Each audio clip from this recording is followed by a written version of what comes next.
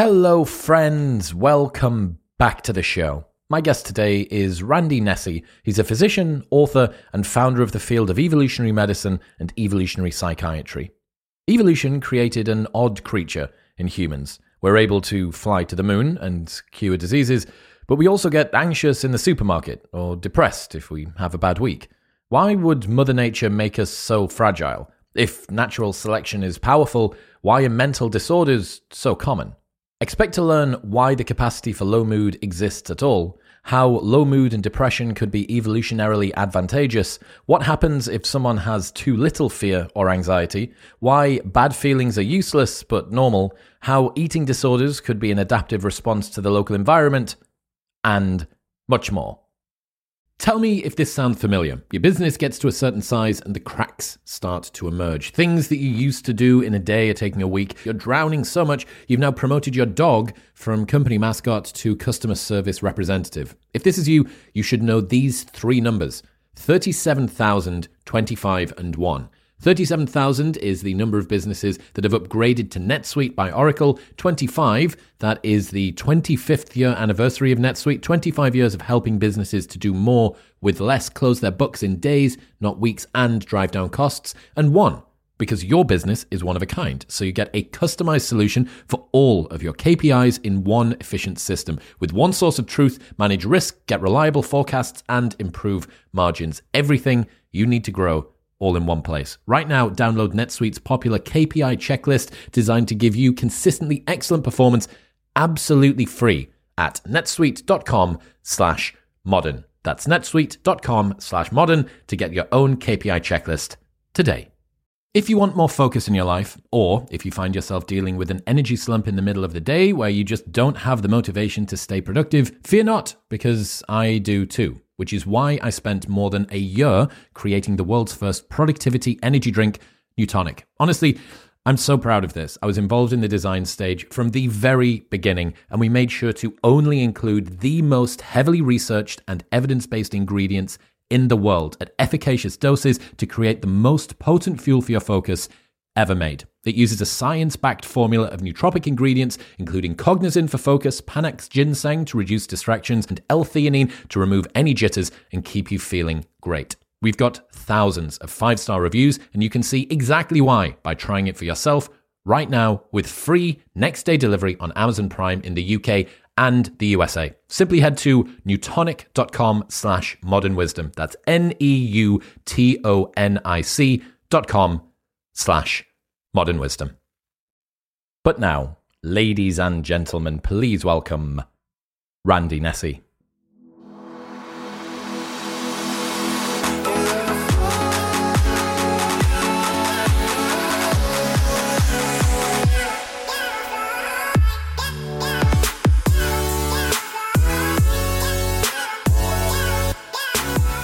Nesse, welcome to the show.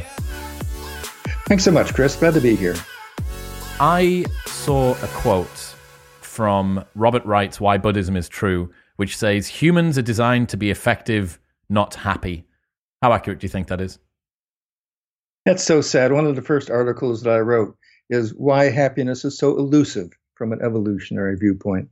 And everybody wants to be happy. Everybody tries to be happy. There are all kinds of businesses and professionals and therapists who help us be happy, and it's not working very well.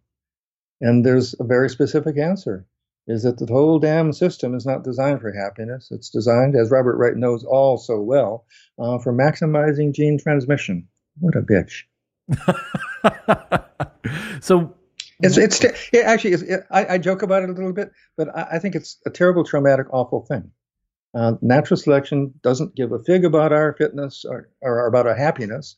And so a lot of people are just wandering around all the time miserable because the system is shaped to, goad them to do stuff that is not in their interests, it's in their genes' interests. And it makes me a little pessimistic sometimes about, the idea we're all going to be happy if we only do the right thing and think the right way, On the other hand, that way of deeper thinking, I'm so glad you mentioned Bob Wright, because I'm very impressed by him and his work. He's right. Desire is the problem, right? We all have all these desires, and none of us can satisfy all of them. And it's all built into the design. Desire is a contract you make with yourself to be unhappy until you get what you want. That's from Naval Ravikant. I don't buy that. Desire is something that pushes us to do stuff that's good for our genes, and it doesn't matter what we accomplish. As soon as we do, it wants us to do something more. And so there's no winning that particular one. The hedonic treadmill and all that. I was talking to a couple of friends who were recently on a very big podcast over here in Austin, and one of them mentioned that he was fearful of gold medalist syndrome, which I wasn't familiar with, but I went and learned about afterward, which is after you've completed the crowning achievement of your life's work, well, what do you do next? What happens after that? So actually, I wrote only a little bit about this, but I'd like to do more about it. It seems to me there's something built in that after a great success, we always feel down, and it's not just winning a gold medal. It's just getting a paper done, or doing a podcast. Afterwards, we always feel low. Why? And there's a bunch of psychology about this. So opponent process is the technical name, but it seems to me that that's probably necessary to keep us from flying off into mania. I mean, to stabilize mood, you got to keep it from getting into a positive feedback mood where success made you feel better, which makes you feel more mood. I mean, that's what happens with mania, right? You succeed at something, you start flying off, and you get succeed at more, and everything seems great until you're, in the hospital or something. I think it's much better for the system to be programmed to just bring you down quite promptly after some grand success. Is it the job of humans then, if we are permanently stuck in this vacillating to an upper bound of happiness that is inevitably going to be brought back down by our hedonic adaptation, how do people avoid just being nihilistic with that? How do they think, well, this is all futile. What's the point in even trying to do anything? Even if I make myself happy, it's going to be pointless because I'm going to be brought back to baseline within the next 3 days.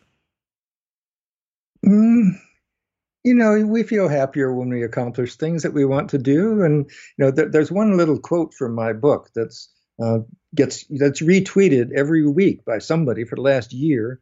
And the gist of it is that what makes us, gives us pleasure is not actually accomplishing our goals. And what gives us happiness is making progress towards goals. And getting there is not such a good thing, but making progress towards a goal.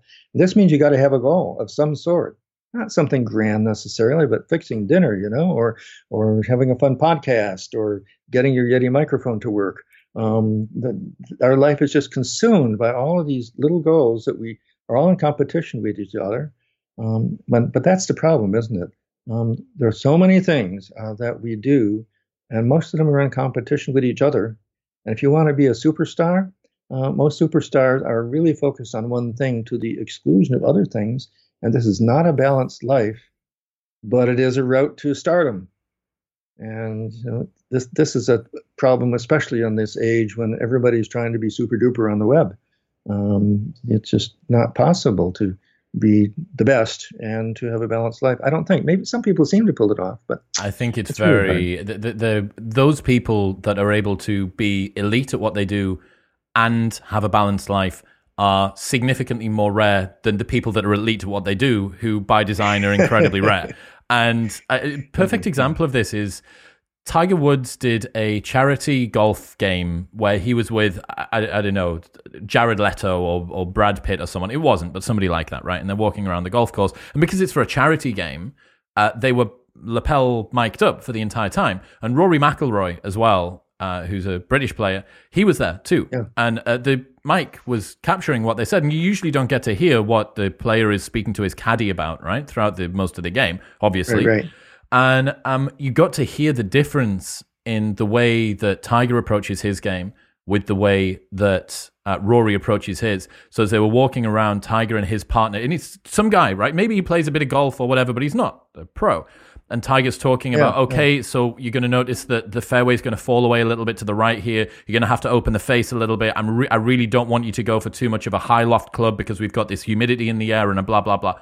And then it cut to Rory McIlroy, and Rory was asking this guy, he was like, look, I just can't agree with you that Domino's is superior to Pizza Hut. I simply am unable to, or he was talking about his favorite sort of pizza or something like that. And you see, that really made me think about Rory as an incredibly singular individual, somebody that's able to turn it on and able to turn it off, even during the game. And I'm sure if it was the PGA finals and whatever, he's going to feel a lot more pressure. But in that moment, even the most relaxed game, knowing he was mic'd up, Tiger couldn't switch it off. Yeah, yeah. There are different ways of doing things. There's Zen in the art of archery, where, if you're really, really good, your lower brain takes over. You don't have to think about things quite so much. But then there are other people who are always analyzing, and there's different ways to get there. Why does the capacity for low mood exist at all? Oh, you pushed one of my buttons. I know you'd ask that. I mean, first of all, let's just pause for a second. It doesn't have to be there, right? Natural selection could have shaped us to feel pretty good all the time and not to have all these moods going up and down and sideways. Why didn't it do that? So we have to ask, first of all, why have mood at all? And the answer is that there are good times to do things and there's bad times to do things. And sometimes a little bit of investment will give you a big payoff, and sometimes a big investment will get you nothing. I think about my ancestors for the last 1,000 years on a tiny island in the North Sea off the coast of Norway. And I, every once in a while, imagine one of them that was very optimistic a few hundred years ago, trekking off in February, going off and saying, I can find some berries of food out there. And, of course, there weren't any ancestor like that. There might have been somebody like that, but they died in the snow and they didn't pass on any genes. The one who was more pessimistic sensibly and just didn't think that things were going to be all great all the time did better. Now, in modern life, of course, we're not foraging for berries nearly so much, most of us. We're in social exchanges of all kinds, and we're trying to look good for other people. But it's very tricky, isn't it? Because on the one hand, we want friends, and on the other hand, we want status, and we can only have so much time and so many friends, and it's all very complicated. I mean, we're basically foraging for social resources. And sometimes it goes well, and sometimes the more you call somebody up, the less they want to talk with you. So there are people who don't have any low mood in that circumstance. They're really annoying, you know, because they just keep going and keep going and keep going. I mean, for all of these emotions, Chris, I think there's less attention paid than we should to people who don't have enough low mood, people who don't have enough anxiety, people with hypophobia, and people, because, it's not wise to just keep going and going. You'd like an anecdote from a talk I gave at Cambridge years ago for a positive psychology group. And I told them about how I thought low mood could be useful in circumstances where you're pursuing an unreachable goal. And it really needs to disengage you from wasted effort and taking risks that aren't going to get you anything. And there was deathly silence in the room with all these famous professors. And their whole thing is positive psychology. And I was thinking, hey, negative stuff is useful. And then they looked at each other and they looked at me, and I was kind of thinking, well, what do I say now? But I'm a psychiatrist, so I know how to keep quiet sometimes. And finally, one woman says, if I had had more low mood, I would have ditched that guy's 15 years earlier. And everybody laughed. And it wasn't just funny because, these moods guide us in momentary things and in longer term things. But the problem is, a lot of times with people who have depression, mood is trying to stop them from doing something that they can actually accomplish. The system seems to get broken really easily. And that's one of the things those of us in evolutionary biology try to figure out. It seems so ruthless that the evolutionary set point that our minds have been given for the last 150,000 years is so mismatched with the world that we see around us now. But you could argue perhaps the environment that we have created has mismatched itself to our brains. Perhaps we should be in a place where it would be more adaptive to constantly be, just release a single tiger on the streets of Manhattan, and then that's going to pretty much match everybody's anxiety level with the degree of danger that they're in. Right, right. So we should pause here for a second, Chris, and just savor the fact that life is good for a lot of people for whole days and even weeks at a time. I mean, that's astounding, isn't it? We should just appreciate it. I mean, if we were chimpanzees, we'd be beating each other on the head and running away from people trying to rape us. And, it's not a nice life for chimpanzees. Bonobos kind of have more fun. But, sitting around quietly and talking and enjoying each other's company is not something they do. I mean, a lot of people have quite stable, satisfying lives, and they're moderately happy a lot of the time. It's just a miracle. And I think just saying it's culture doesn't nearly do it justice. I think we have to ask how natural selection shaped us so that we're capable of loving relationships and guilt and concern and all those kind of things. It's not an easy thing to explain. When it comes to some of the diseases, quote unquote, is that people pathologizing normal human responses then? It's not so easy. One of my themes, as you may know, is that you really have to talk with each person one at a time to decide these things. Some commentators on the radio say, "Oh, Dr. Nesse, you think low mood is useful, therefore you shouldn't treat it, right?" I say, "No. In fact, I'm sorry you even agreed to do an interview with you, because it's such a simplistic response." But here's a big principle that I've been just starting to write and talk about, Chris. It seems to me that the regulation mechanisms that natural selection shaped result in most bad feelings coming from normal mechanisms, but being useless. So how can that be? The smoke detector principle is one thing that we could talk about. Another one is that we live in an environment that's very different from the one we evolved in. Another thing is just bad luck. Another thing is that the system is prone to real dysfunction from getting into positive feedback loops. And this is really bad for depression. And it used to be you'd have a bad time, somebody'd be mad at you, something would happen, and you'd go to your hut, and then you'd get hungry. And then you'd come out, and there are a bunch of relatives around, some of whom would want to help you. Nowadays, you move to a different city by yourself, there's nobody else there, and you get in a bad way, and you go to your room and you shut the door, and you turn off the telephone, and then you tell yourself, nobody loves me because nobody's calling me because your phone is turned off. And you don't send any emails. It's a positive feedback cycle of a sort that I don't think existed in nearly that same way back when. But now I'm starting to make stuff up. Do we have data on that? No. We just kind of go on with our epidemiology comparing people in modern countries. We do not know nearly what we would like to know about what mood problems were like for people in other cultures and other states. It seems like the fundamental belief held by most people, especially people in the more traditional side of the psychiatry realm, is that if we feel bad, something is wrong. The only reason that you can that's right. Something is wrong, but not with the person necessarily. It might well be the situation. I spent a year and a half just studying emotions because I realized I had been treating people with emotional disorders for 10 years, and I didn't know why emotions existed.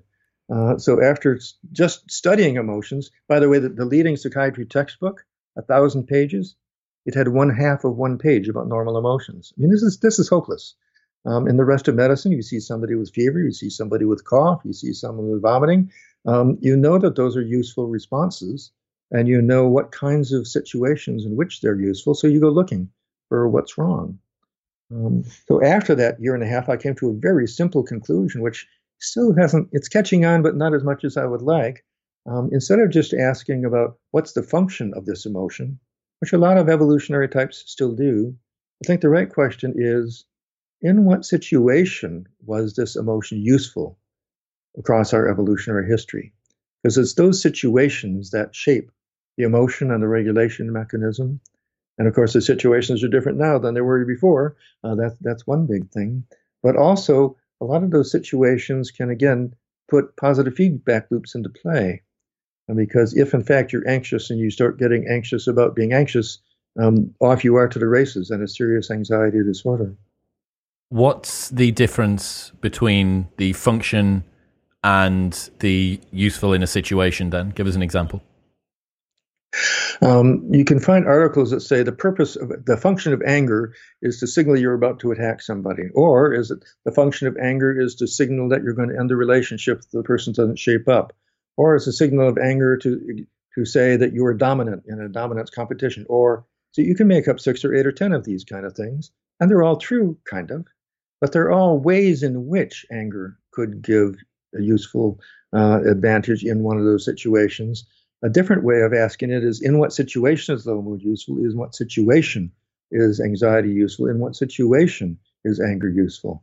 A generalization I find really helpful in therapy is to think, as somebody is really angry, the first thing I think of, hey, anger is really useful when you think you've been betrayed by somebody.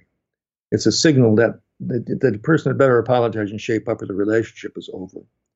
And that helps me ask different questions.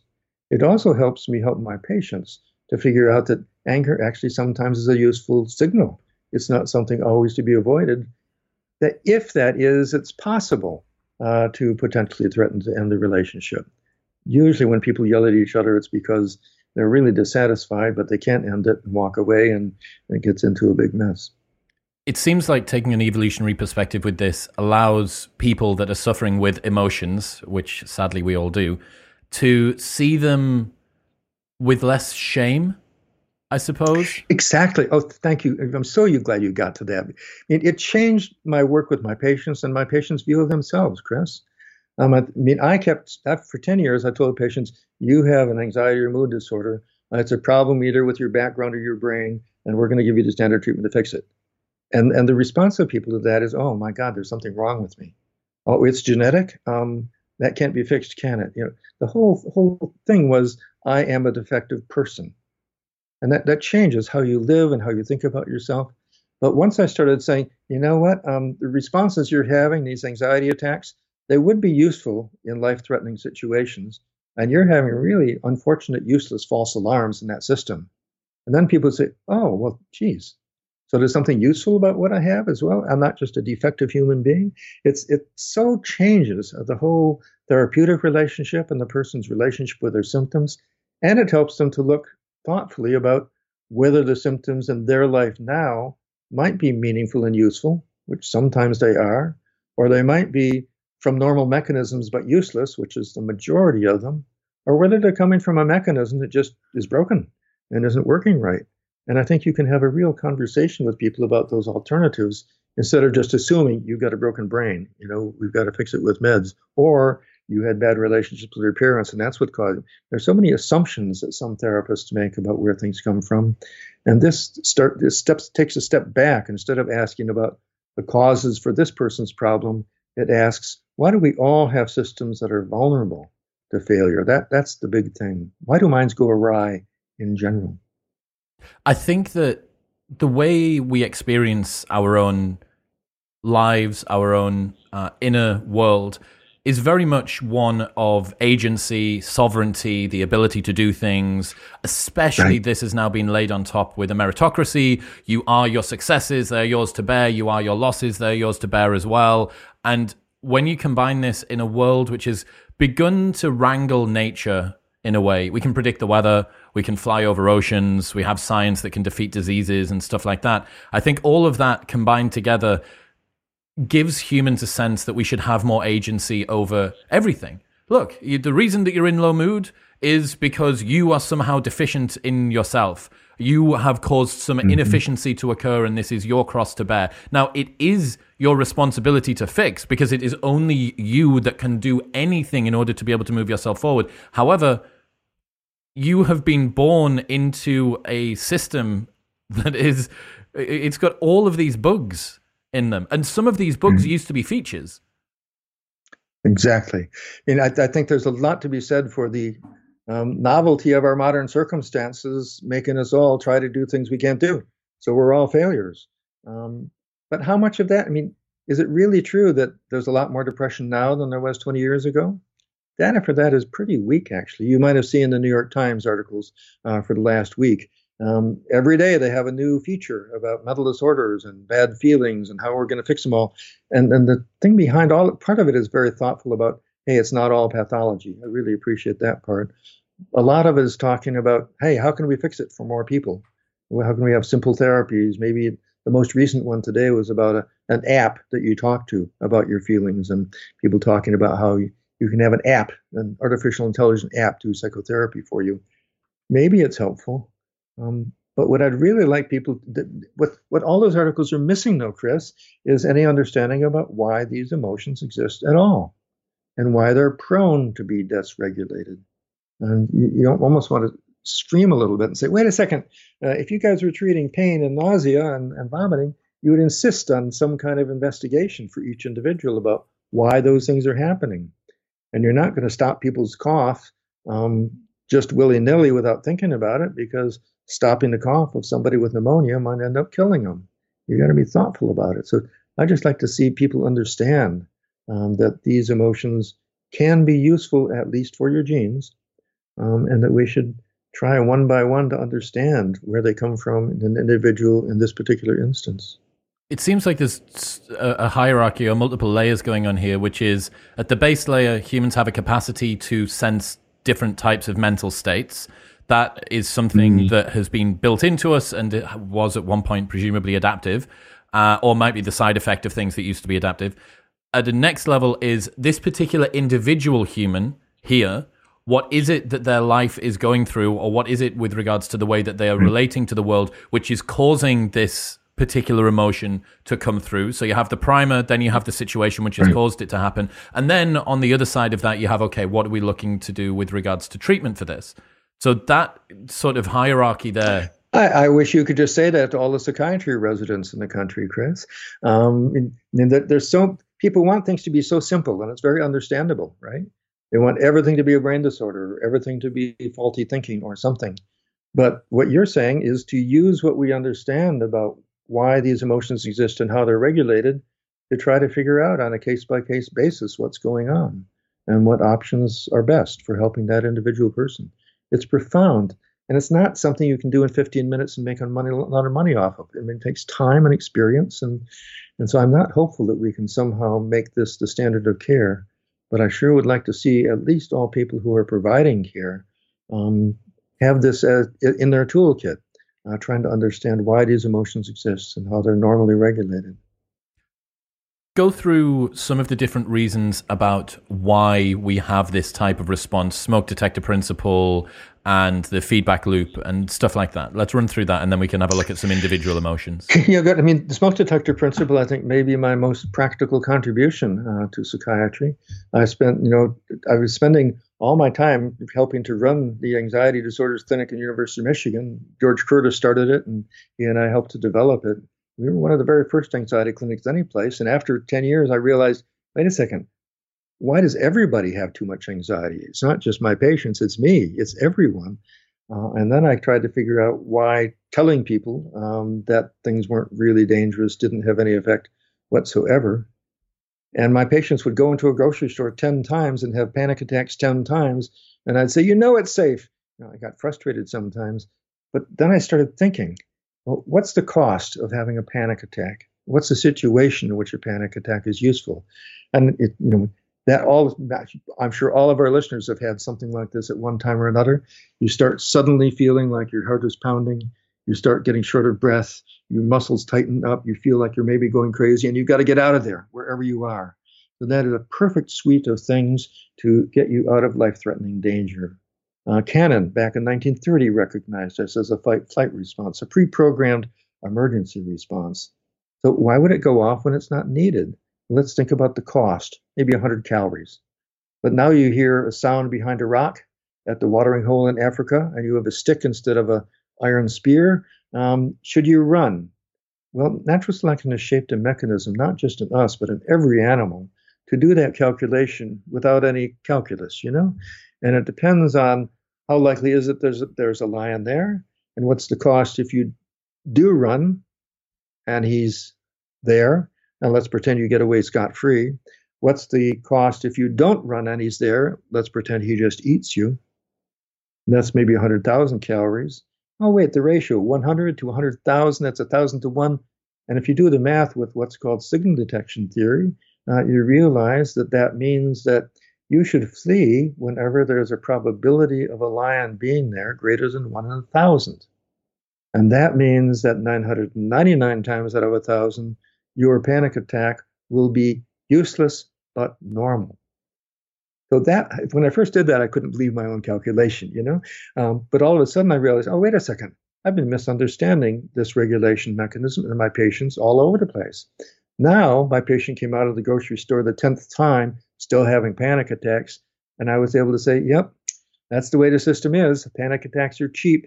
Not having a panic attack with real danger is expensive. But for you, I suspect that what you're really afraid of is your own anxiety symptoms. And they're ratcheting themselves up in a positive feedback cycle, a vicious cycle. And that, too, was really helpful for my patients because they realized that they were afraid of their own symptoms, and their symptoms were causing anxiety, and anxiety was causing more symptoms, and off they were to the races. There were some patients who said, oh, thank you, that's all I needed. Now I understand I'm out of here. Don't need to see you anymore. More of them needed more behavior therapy or medications. I mean, we used whatever works. But it was such a revelation to me to actually understand what the heck I was doing when I was treating people with a panic disorder.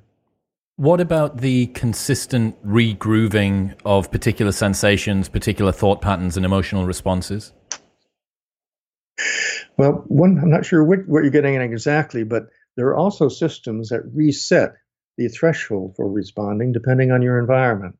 So if every night you go to your watering hole and there's a lion there, it's really smart for the threshold to go down and for you to be much more sensitive and not to go any place near that unless you have a spear and 3 friends and you can run home quickly and to have panic attacks go up. So this is fascinating, though, because then having a bunch of panic attacks makes panic attacks more likely if it makes the environment seem dangerous.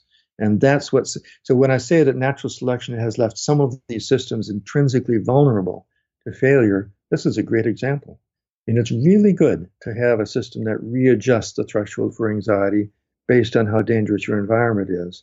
But that makes the whole system prone to go into a positive feedback spiral.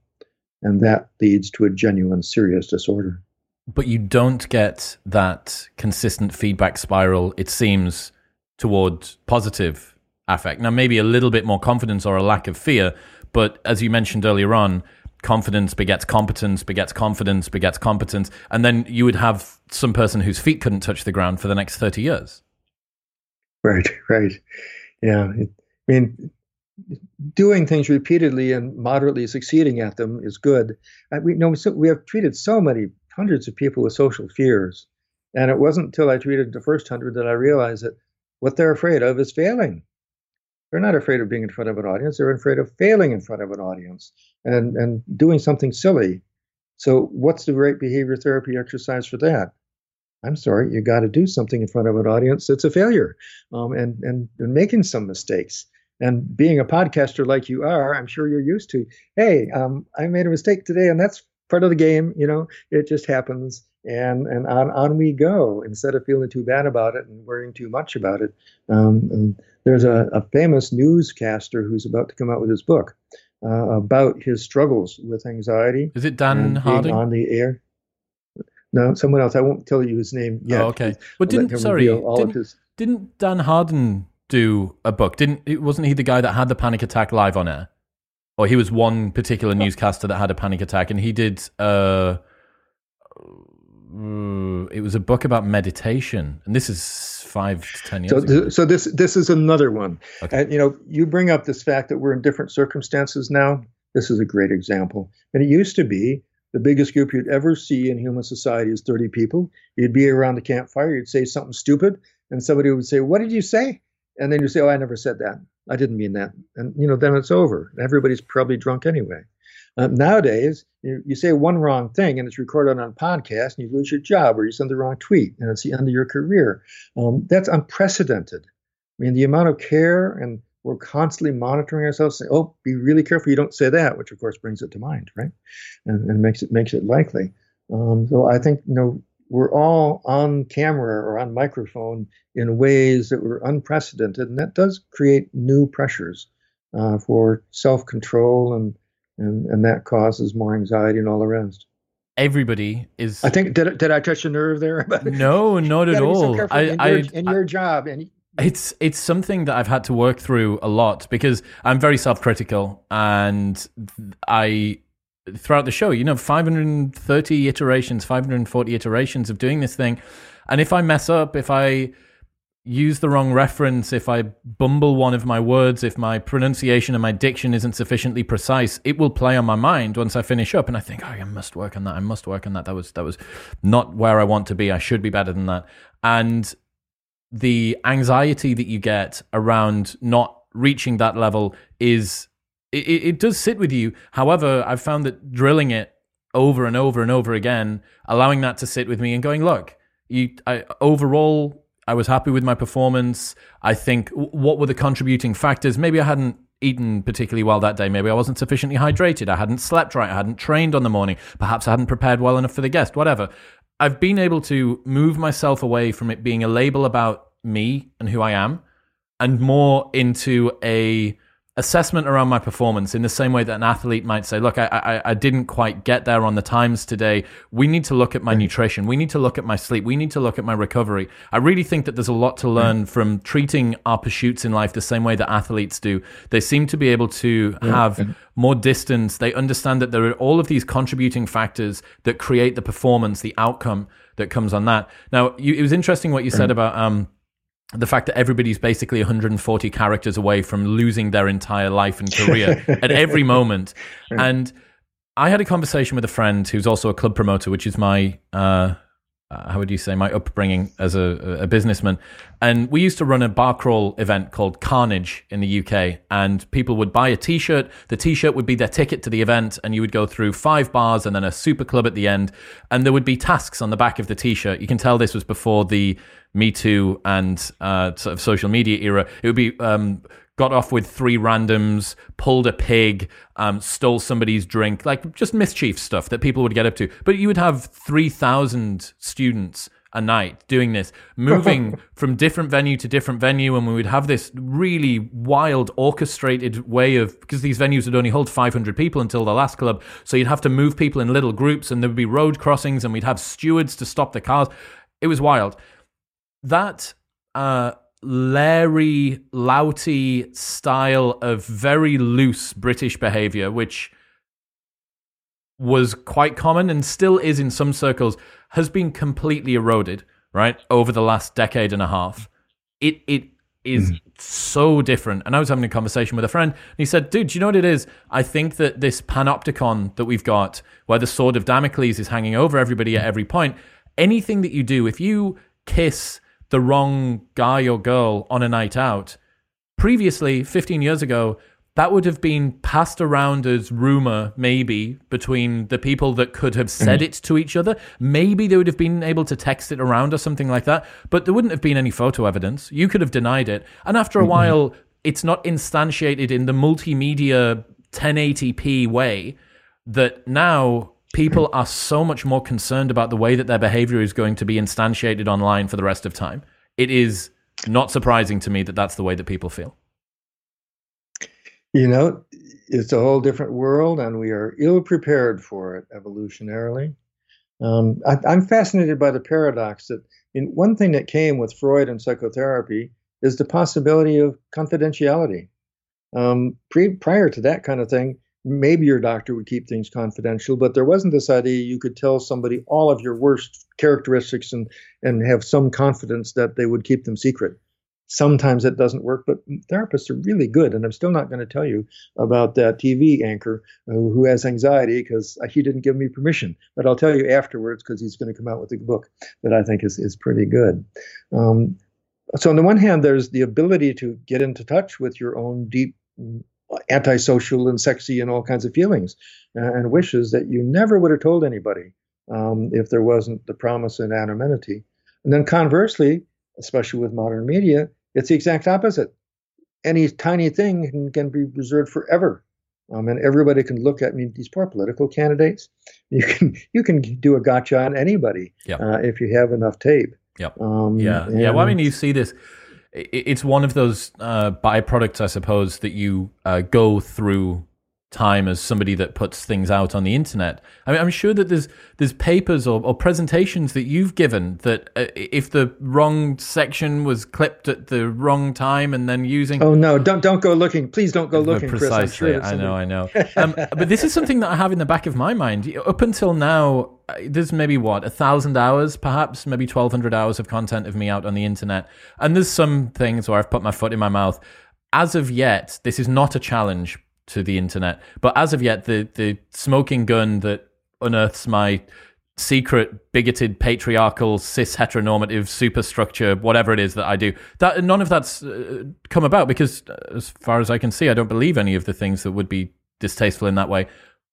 But my point being, if you do anything for long enough, there is a non-zero chance that you do say something that's more than putting your foot in your mouth. Maybe it's your entire leg. And there's no extra allowance for people that speak more that gives them degrees of freedom to get away with saying different things. So let's say that somebody does one video on the internet ever in their entire life, and somebody does 20,000 hours of content throughout their entire life, the person that does 20,000 hours of content is much more likely to say something. However, because you get to take things out of context, clip them and throw them on Twitter, that is taken completely in isolation. And look, I try my best. I just happen to have said the wrong thing at the wrong time. That's not something that people use as an excuse.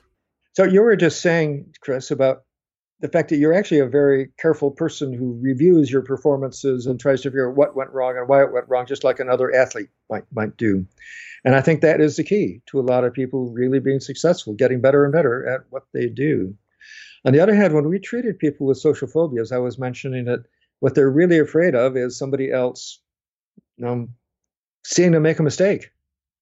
And so we have people so bad that they can't go into the grocery store because they're afraid of what the cashier is going to say, or if they're going to make a mess up when they try to sign their check. These are really serious disorders. And so one of our first exercises is to help them make mistakes on purpose and see how people respond. Our favorite one is to have them go into McDonald's and order a Whopper. And then we have them go into Burger King and order a Big Mac. And you know what happens if you do that? What happens is the guy says, "You don't mean a Whopper, man. You mean a Big Mac? You want a Big Mac?" And the guy says, "Oh, yeah." And so people realize when they make those mistakes that nobody cares. Nobody remembers. And that's the kind of learning that you get. And there's no substitute for actually making mistakes. Now, if you're a professional musician in a symphony orchestra and you're trying out for something, you can't really afford to make very many mistakes like that. But Horowitz was terrified by stage fright. His career was wrecked for quite a while because he couldn't go out on stage. He thought he was going to make mistakes. And finally, he started making mistakes and doing it. This perfectionism was still there, but you just have to accept we're all going to make mistakes. Getting into some of the emotions, what is the reason for us being able to feel low mood and depression? The capacity for low mood exists because it's useful in certain situations. And the situations in which it's useful most generically are situations where you're spending a lot of effort trying to do something that isn't working. And if that's to happen, Eric Klinger is a psychologist in Minnesota who wrote about this in 1975. I wish everybody could read his work. It's profound. And he pointed out that if something isn't working, the first thing you do is stop and quit wasting energy. The next thing you do is try to find a different way to your goal. Next thing you do is try again with a different strategy. And if you keep trying again with different strategies and nothing works, then the system actually turns off your motivation to keep pursuing that goal, and you do something else. A woman named Jutta Heckhausen, a German researcher, moved to California, and she studied women who wanted to have babies, and they were approaching menopause. That's a bad circumstance, right? People really, really want something, and they're not sure if they're going to be able to get it. And I'm grossly simplifying her research, but one of the outcomes was that menopause happened for a lot of these women, and they weren't pregnant. Were they devastated the rest of their lives? No, once the possibility was gone, for many of them, all of them said, "Oh, wait, I can't have that anymore. That's unrealistic. I'm not going to worry about that. In fact, why did I want to have kids anyhow? They're very expensive. They're a nuisance." And all of a sudden, once you take that goal away, I think I've cured more people by helping them to give up useless goals than I have helping them pursue goals. When I was young, I kept on telling people, don't let the depression get in the way. Keep trying. You've applied to graduate school 4 times. Try a 5th time. I realized I was young and naive and, utterly insensitive to the real life situations of a lot of people. It was much better to try to realize, well, there must be good reasons why you have to keep trying to do something that isn't working very well. Could we talk about that? And are there other things you might want to do in life other than this thing that is not going so well? And that kind of approach I found so much more helpful and more respectful of people instead of just encouraging them to keep trying or give up. It's just, if people are stuck in a bad situation, I call them social traps, where you're pursuing something you can't give up. And your mother tells you have to go to become a doctor, or I won't love you anymore. At least she indicates that. No wonder you're trying to do that.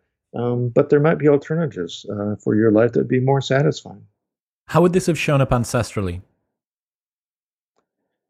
Good question, Chris. I don't think people were doing as many long-term big deal things way back when. There's no applying to medical school or PhD programs or trying to become a world famous podcaster. There weren't things like that. That was trying to get nuts and trying to figure out whether it's wise to go out looking for them or not, and trying to be helpful to other people in your group and become a leader of your group. But warfare, once there was agriculture and storage of things and hierarchies, and that's a whole different circumstance.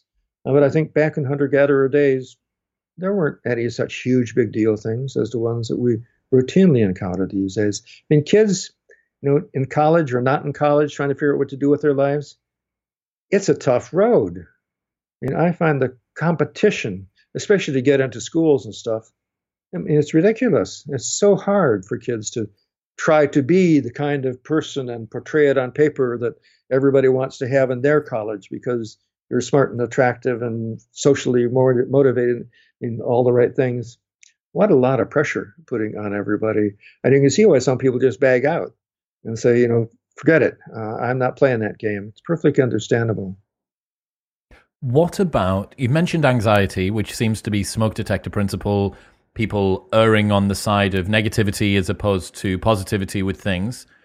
What about social anxiety? Is that mapped across onto status and esteem in a group? So an interesting thing about social anxiety is that we all have it, and we all seem to have too much. I mean, the criteria make it so that 5% of the population has it, but those are arbitrary. I mean, the majority of people are nervous about standing up in front of the group and saying something, and for the good reason that you might say the wrong thing and people might think badly about you.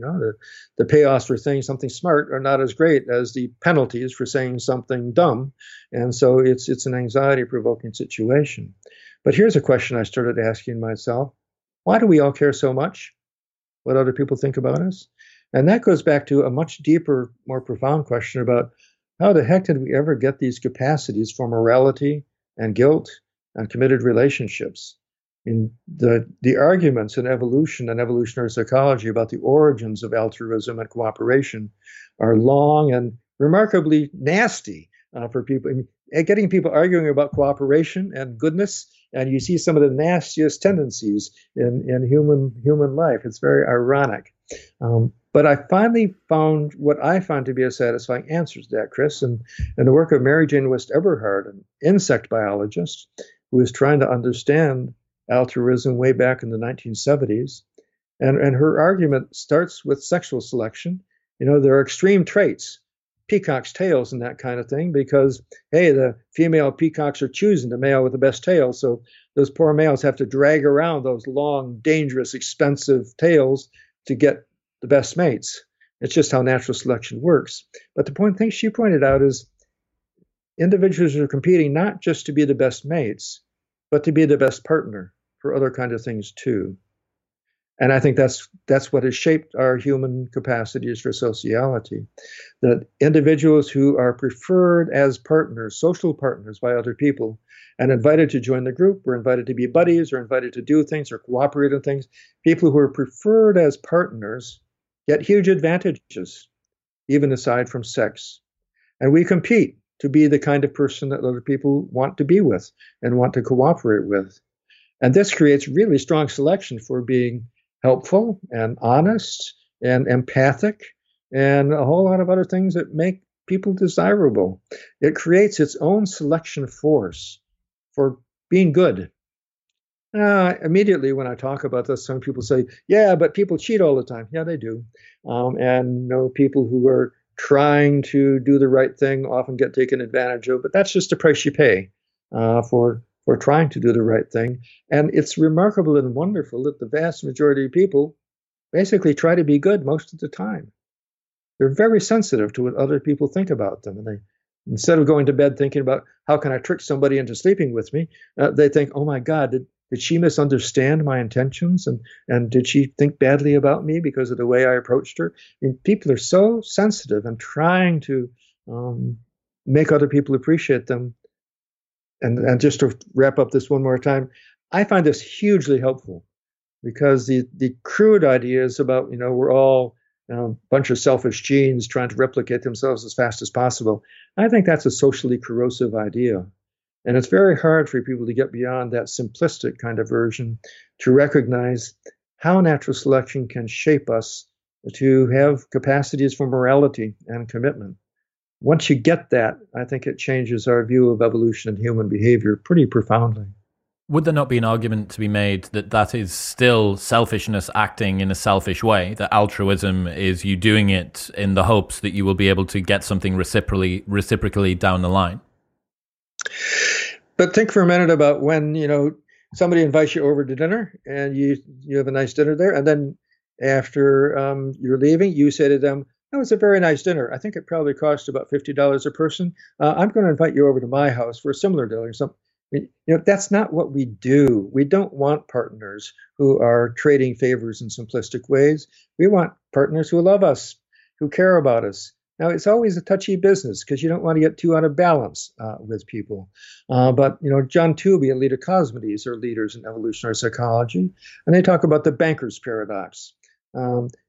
Bankers are very eager to loan you money, so long as you have a lot of money already and you have collateral. But when you don't have any collateral, they're not interested in loaning you a thing.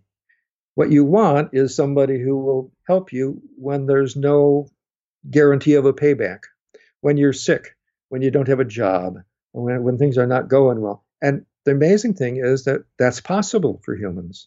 A lot of us have real friends who care about us, even when we can't do anything for them. Some people don't believe that's possible. There's a certain cynicism, and I think a cynicism that sometimes is generated by evolutionary psychology, that everybody's out for themselves some level always. Not really. I think social selection shapes capacities for genuine altruism and genuine morality. Of course, it's not present in everybody, and there's a lot of cultural differences, and you have to be careful. The people who really overdo it are Bernie Madoff types, right? Generous to everybody until you find out that the whole damn thing has been a fraud for decades. Where it amazes me the most that humans are able to coordinate in the way that they do without anybody actually forcing anything on top of them is on the London Underground. So if you've ever been there, you'll see that there are these trains going past at unbelievable speeds, even the ones that are pulling in to slow down.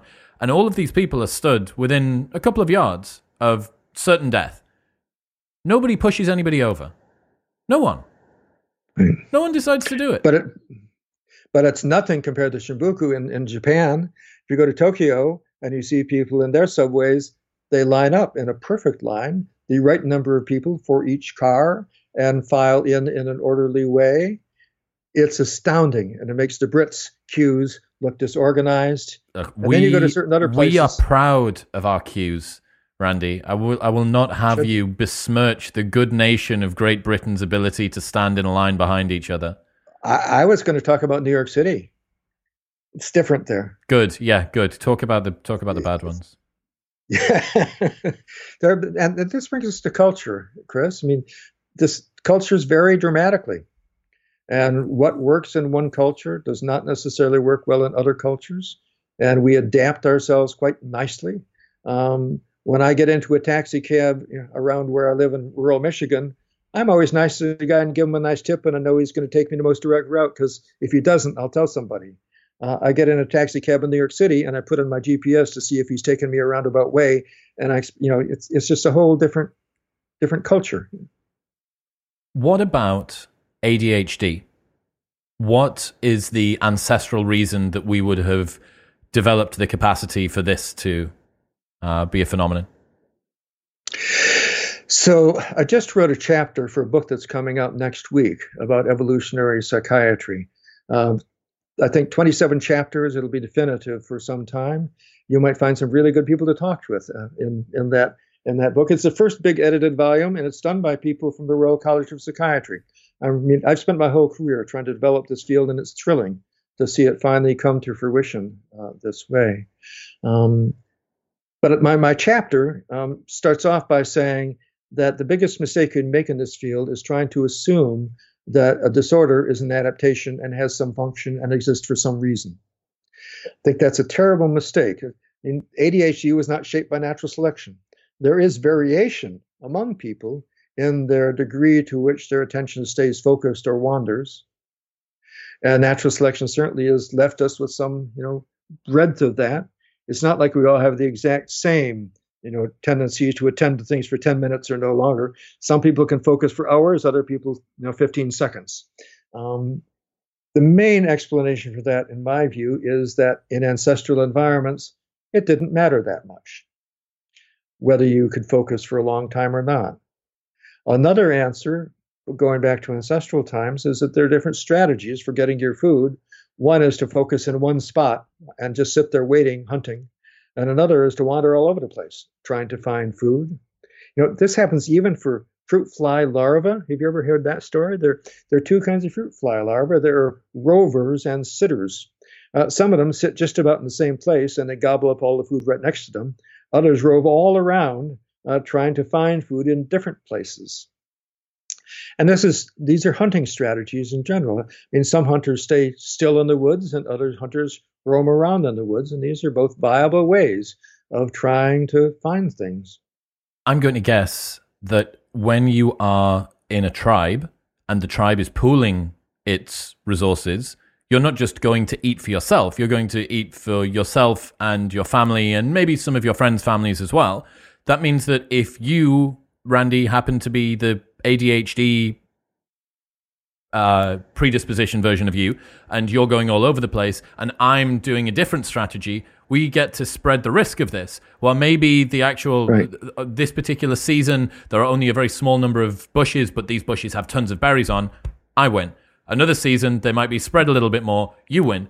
Overall, by smearing this across a population level, you end up being able to hedge people's risk in a much more effective way. Very right. If, in fact, these people are relatives who share a lot of your genes, that works perfectly well.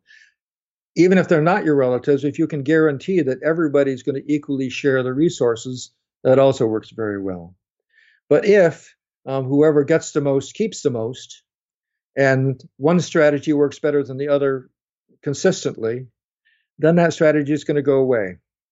The idea that natural selection can shape traits that benefit the group at a cost to the individual just doesn't work. It seems like it works. It seems like it should work.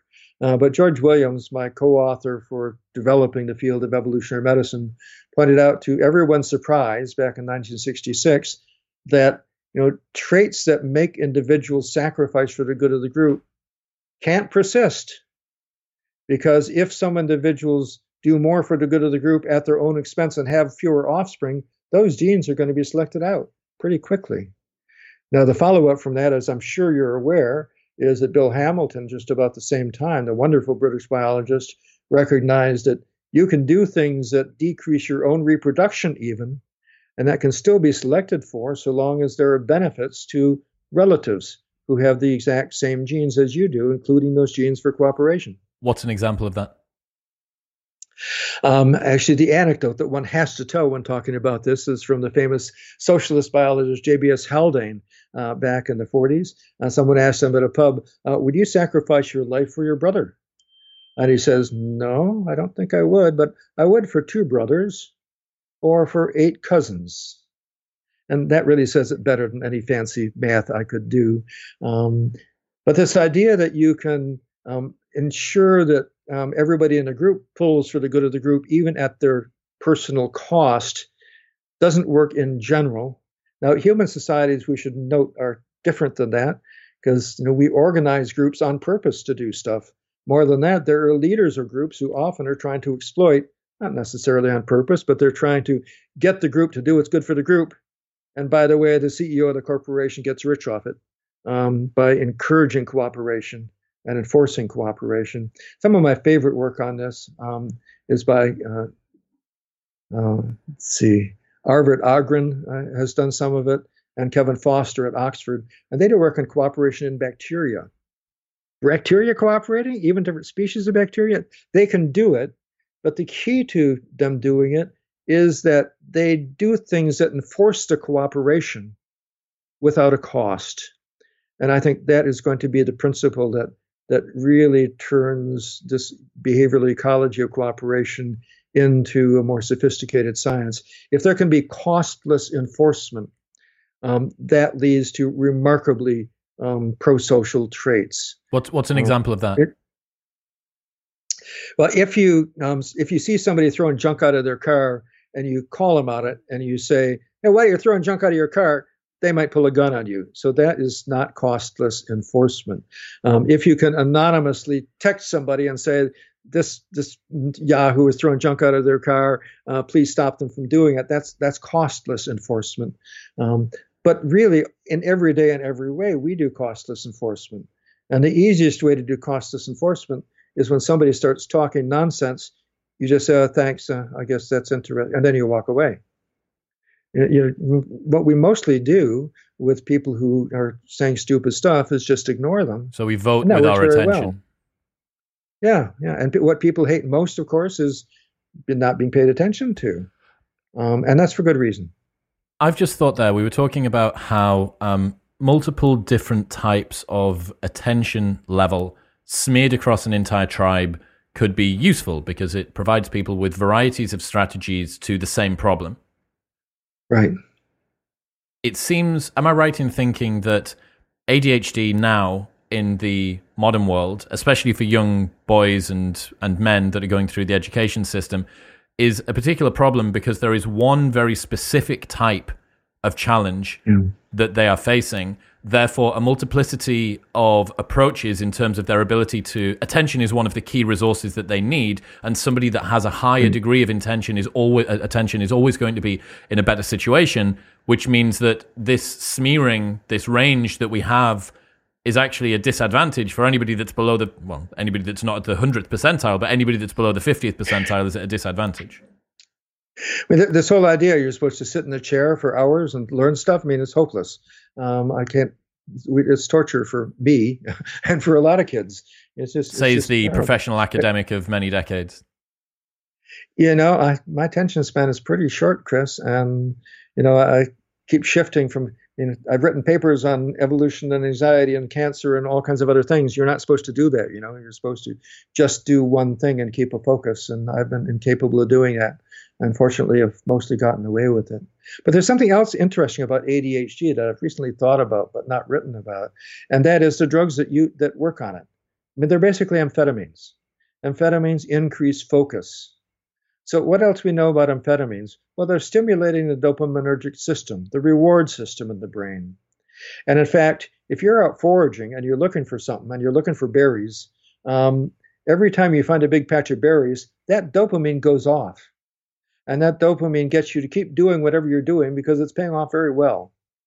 And when the payoff fades, you move to the next bush and you start looking for, all organisms are shaped to stay at the right length of time at a foraging patch and move on to the next one at the right time to optimize their number of berries or calories they get per hour. And it seems to me, again, there are different foraging strategies. Getting every single berry off the bush, not the best strategy. Getting the first handful off the bush and looking for another bush, not the best strategy. But there's a long way in between of trying to figure that out. And these dopaminergic systems adjust how long you stay at that bush, leading me to the project maybe some listener from this podcast will take up. I wish somebody had done this long ago.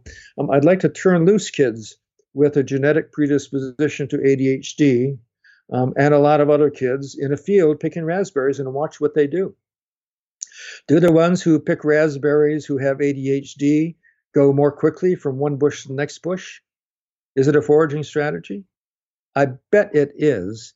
And this would also lead to tests for ADHD, where you could have kids do foraging on a computer screen and see if they jump too quickly from one patch to the next patch. And also whether they can adjust as the patch density changes. And these are very sophisticated mechanisms, not just in us, but bumblebees do it very, very well. They fly to different flowers and try to assess whether this flower is worth it. And as the day gets cooler and it costs more energy to forage and the flowers are not having as much nectar, they turn off their foraging and go home at just the right time. And those that stay too long, or those that don't stay out long enough, they don't do as well. And this is very much like, there would be ADHD in bumblebees or too much focus in bumblebees. Nobody focuses on the people who focus too much. In every single one of these disorders, you can have too much or too little. And this is another implication of an evolutionary view that we should be recognizing there can be too much and too little anxiety. There can be too little low mood as well as too much low mood. And foraging. What would too much? What would too little low mood and too little anxiety be like? What would that sort of person be like? What would the dangers be? Well, too little anxiety is pretty obvious, and Isaac Marx have called, and I have called this hypophobia. These are people who have a life-threatening disorder. On the edge of the Grand Canyon, and there's one group of us who's likely to have this more than the other. Twice as many men as women fall into the Grand Canyon every year. And it's no accident. It's because men do wild and crazy and risky things. And this is another insight that came from evolutionary thinking. It was very helpful to me in the clinic and then talking in general. And now maybe I'm going to say one of those things that gets me in trouble, Chris, so we can see. Maybe you can edit it out if I get myself in too much trouble. But I get asked often, why do women have more anxiety than men? A lot of people ask, well, it might just be our culture, or it might be the patriarchy, or something. Actually, male rats and chimpanzees and all kinds of organisms take more risks, and they die young. And the answer is that they're competing and doing competitive kind of stuff. But why do women have more anxiety? Is there something wrong with them? And here's the insight. No, women have just about the right amount of anxiety. Thank you. Men do not have enough anxiety because natural selection has shaped them to take more risks, because that has in the past given a reproductive payoff on average.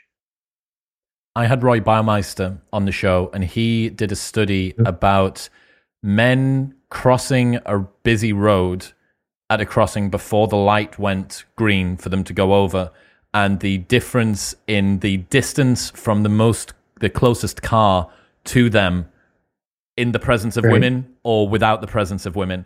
And the difference when there's women around for risk-taking behavior just goes through the roof, obviously. And it's so blatant and obvious. Did I hear you once say? So Paul, women could fix this, right? If they didn't stay away. Appreciate guys who. Right, okay. Don't try and cross the road. Well, no, don't have sex with wild and crazy risk-taking guys. That would solve the problem for the whole species. Well, the problem there is that's what women are attracted to, right? That's what they want. Yeah. Well, that's too great a generalization, but we'll go back to the simple thing. Women do not have no excess anxiety. I think on the average, women have the right amount of anxiety, and men have, on the average, hypophobia, which is where we were a minute ago. They don't have enough anxiety for their own good. Yeah, I find the differences between the sexes in terms of their mental makeup fascinating. Did I hear you say that by the age of 20, for every 100 women that had died, 300 men had died? So this came from a project that Dan Kruger helped me with at University of Michigan. I was making up one of my lectures on evolutionary medicine one time, and I was pretty sure that men had higher mortality rates than women because I'd just been visiting my grandparents in the retirement community, and the tables are all women. There are no men. And so I wanted to figure out, so exactly how many years less life do men have than women? I thought 7 years, 8 years. I couldn't find that number. But what I did find is the World Health Organization database on mortality rates by age, by sex, by culture, and by decade going back 100 years. It was gold. So Excel and I spent the summer in the basement analyzing that. And I realized the right way to analyze that was not just to analyze the mortality rates. It was to analyze the ratio of mortality rates between men and women. And the question I asked myself starting this off is, for every 100 men aged 20 who die this year in the United States, for every 100 women who die, how many men are going to die? And I thought, well, men do some wild and crazy things. Maybe it's 120 men. Then I looked at the data, Chris. It was 300 men. And it wasn't just the USA. It was present in all of 20 countries that we studied. And even before puberty, male mortality rates are 50% higher for men than women. And the rate is still higher up until age 80. And it's also present for 19 out of 20 leading causes of death. Alzheimer's disease is the only one that claims more women than men. So what do we have here? First of all, a quick caveat, it's not as simple as natural selection shaping sexual competition between men. There are some very interesting chromosomal things involved that may be relevant. And there are profound cultural variations as well. We did another study looking at perestroika and what happened in Russia when things opened up. And what happened is male mortality rates went up to 5 times higher. There's probably a simple answer to that, and that's cheap vodka, which is not as dramatic as something else. But the big principle here is that, like you say, men and women are different in ways that affect their health profoundly. The chromosomal thing that you're talking about there, is that men are nature's playthings? Is that theory that men are less costly to have genetic traits being played around with, and many of them fail and some of them are good? No, it refers more generally to the fact that women have 2 X chromosomes, and so if a gene is missing on one of them, they're still okay. While men have only 1 X chromosome, which is why color blindness is much more common in men than women. It's just because you don't have a backup copy of a gene if you're a man. Again, what I'm just saying is grossly simplified because there are certain backups and it's very complicated genetically, but that's the general idea. Ancestrally, why would we be given the ability to have an eating disorder, something like anorexia or bulimia or... So it almost sounds like you're making the big mistake right there, Chris, of trying to say that there's an evolutionary reason for eating disorders as an adaptation. And some people have said that.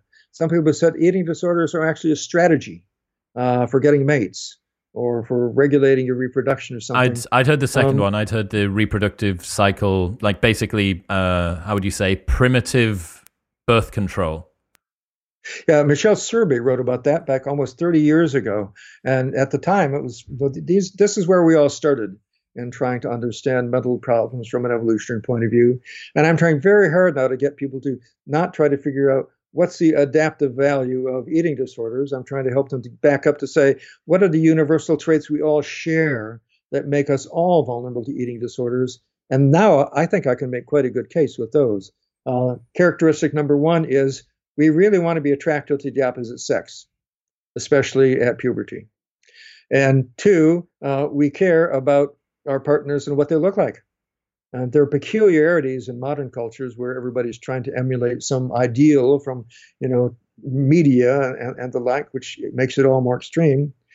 The next thing is that we believe we can control our behavior just by deciding to.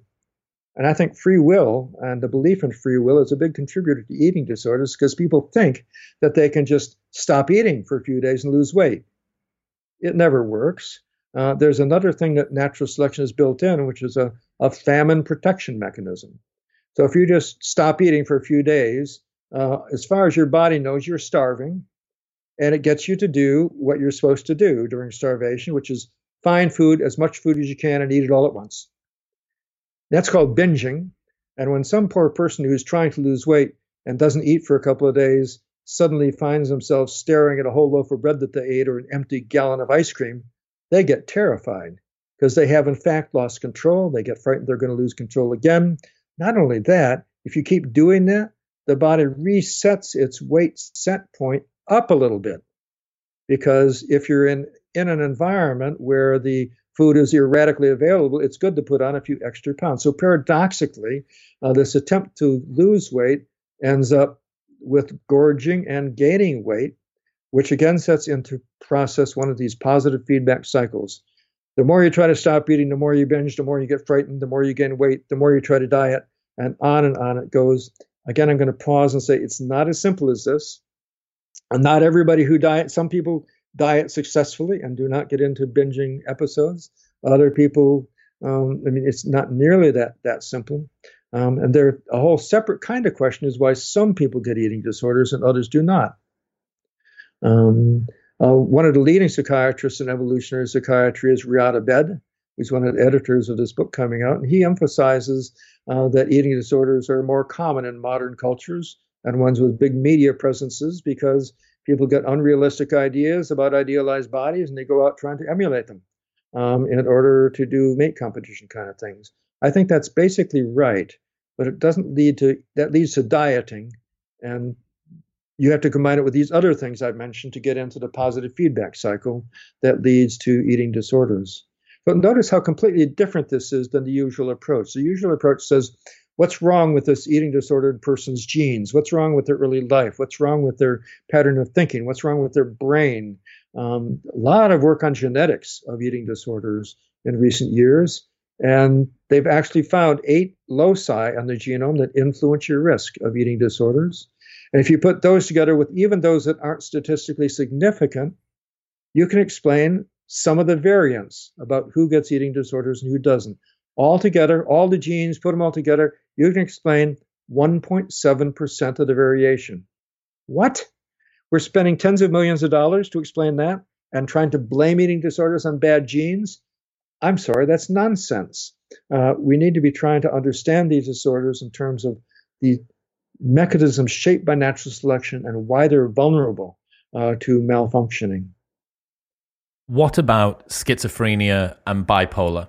This is something that I'm seeing, especially on TikTok, talked about a lot more at the moment. It seems a little bit like a social contagion of self-diagnosis. But why do those come about? Why are they even something that exists? And the right way to ask that is, why did the genes that cause those disorders persist? And it remains a mystery, Chris. This is something I've been very interested in. The last chapter of my book, and I have a big article in Psychology Today suggesting some speculations of mine about this. There's been a lot of speculation in evolutionary psychology about maybe schizophrenia is somehow beneficial. Or maybe the relatives of schizophrenics are shamans and they stay home with the village and they get extra matings or something like that. And that's balderdash. Schizophrenia is a really severe brain disease. And that's irresponsible, I think, to be going on like that. But it is the fact that on the average, schizophrenic men have half as many children as other people. Schizophrenic women also about 20 or 30% lower. That level of fitness should select against any genes for that disorder really strongly, really fast. So you have to ask yourself, well, why the hell are they persisting in the genome? It's very tempting for people to say, they must be doing something good. I don't think so. I think the most likely explanation is mutation selection balance. Mutations happen. They're only gradually selected out. The process of brain development is very touchy. And any little kind of thing can make it go wrong. But here's the question I think has not been asked enough, Chris. Why does it go wrong in that particular way? Consistently. Why does it end up with auditory hallucinations of voices? Why does it go wrong in the way that you think everybody's looking at you? Why does it go wrong in the way that people imagine they can read other people's minds and other people read? And that says something about the design of the mind. It's kind of like, this is going to sound really crude, but your auto engine has certain ways of going wrong. You can get a knock if you use the wrong octane gasoline. Things go wrong because of the nature of the engine. And I think that's the way we should be trying to understand these dire diseases, that there's something intrinsically vulnerable about the information processing system of the mind that makes it vulnerable to going wrong in that particular way. But now you're going to ask me to say what I mean by that exactly. And, I don't think it's going to turn out to be anything simple. I have speculated that maybe natural selection has pushed the system to a performance peak because of the great advantage of the social abilities and language abilities and intelligence just in the last couple 100,000 years. And my other new idea along these lines is that we should be talking about the similarity between these kind of problems and all the problems that resulted because we stand upright. You may be aware that we got all kinds of problems because we walk upright. We have varicose veins. We have hemorrhoids. We have hernias. We have bad ankles. We have bad backs.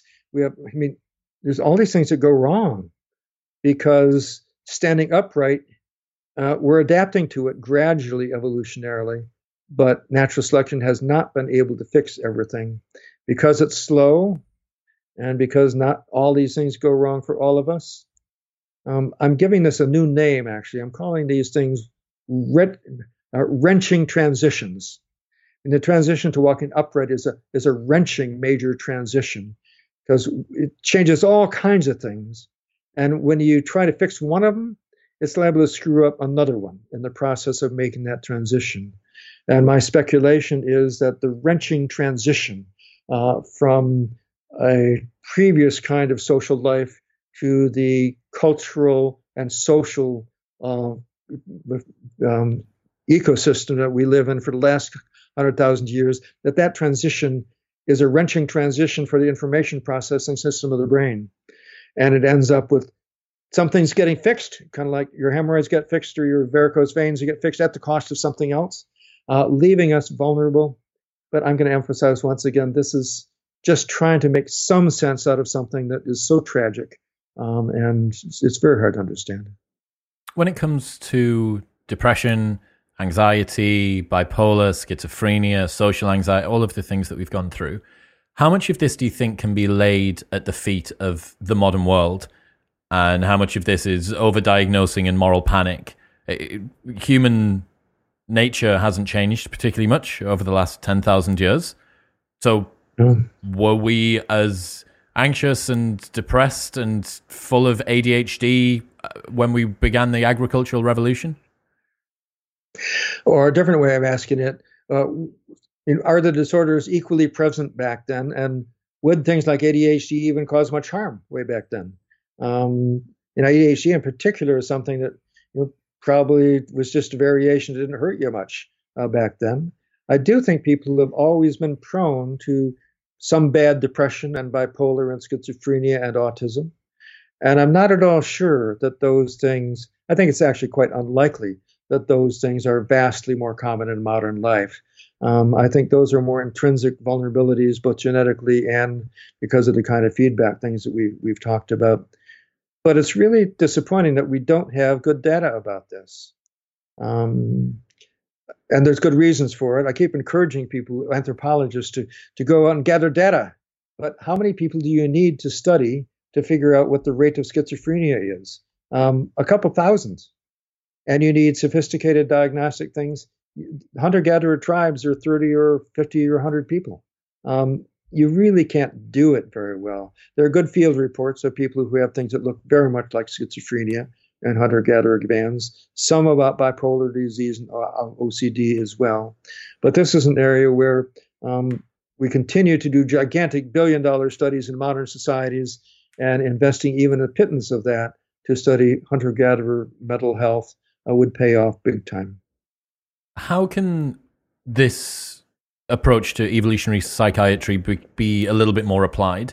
How can people use this today? Can they ask them some questions that they think would be useful to get themselves through this?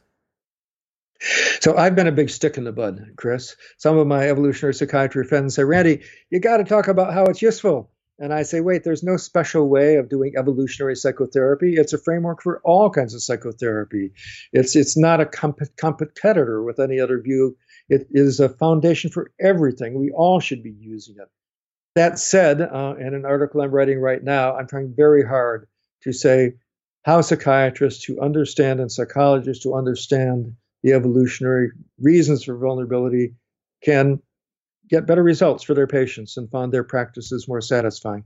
We started off an hour ago talking about how it changes the patient's view of their own disorder and encourages thoughtful consideration of whether their current life circumstances contributing to the problem, or whether the problem is a normal but useless response, or whether it seems more to be a product of a brain that's not working right. And that's the foundation for everything. For these more behavioral disorders, as you mentioned, for eating disorders, explaining how an eating disorder might come about isn't a magic fix, but it certainly can help people from getting into that cycle of dieting when they know it doesn't actually help you lose weight. And knowing the positive feedback cycle helps some people to understand what's going on. Again, eating disorders are hard to treat, and once you get into them, you're not rational about any of these things. So just explaining things to people is not a big help, but it's some help, and it's very helpful for the therapist to know what they're dealing with. and where the origin of these things comes from. I think with things like ADHD, it leads to new research projects, like the foraging project I mentioned, and ways of diagnosing ADHD using computer games. Again, I don't know if these things would work. I don't want to be. It's so tempting to be overly confident in a new field. And I'm quite convinced that evolutionary foundations can make sense out of all kinds of things and mental disorders that have been controversial.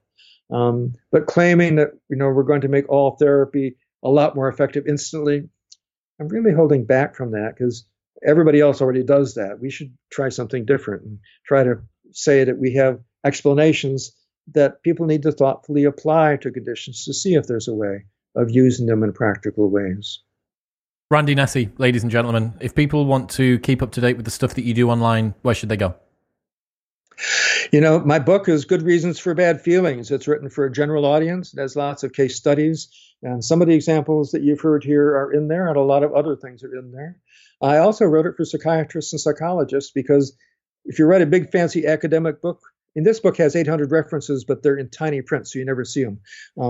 So this book is really for general folks as well as them. The URL is goodreasons.info, or if you just put my name into Google, it'll take you there.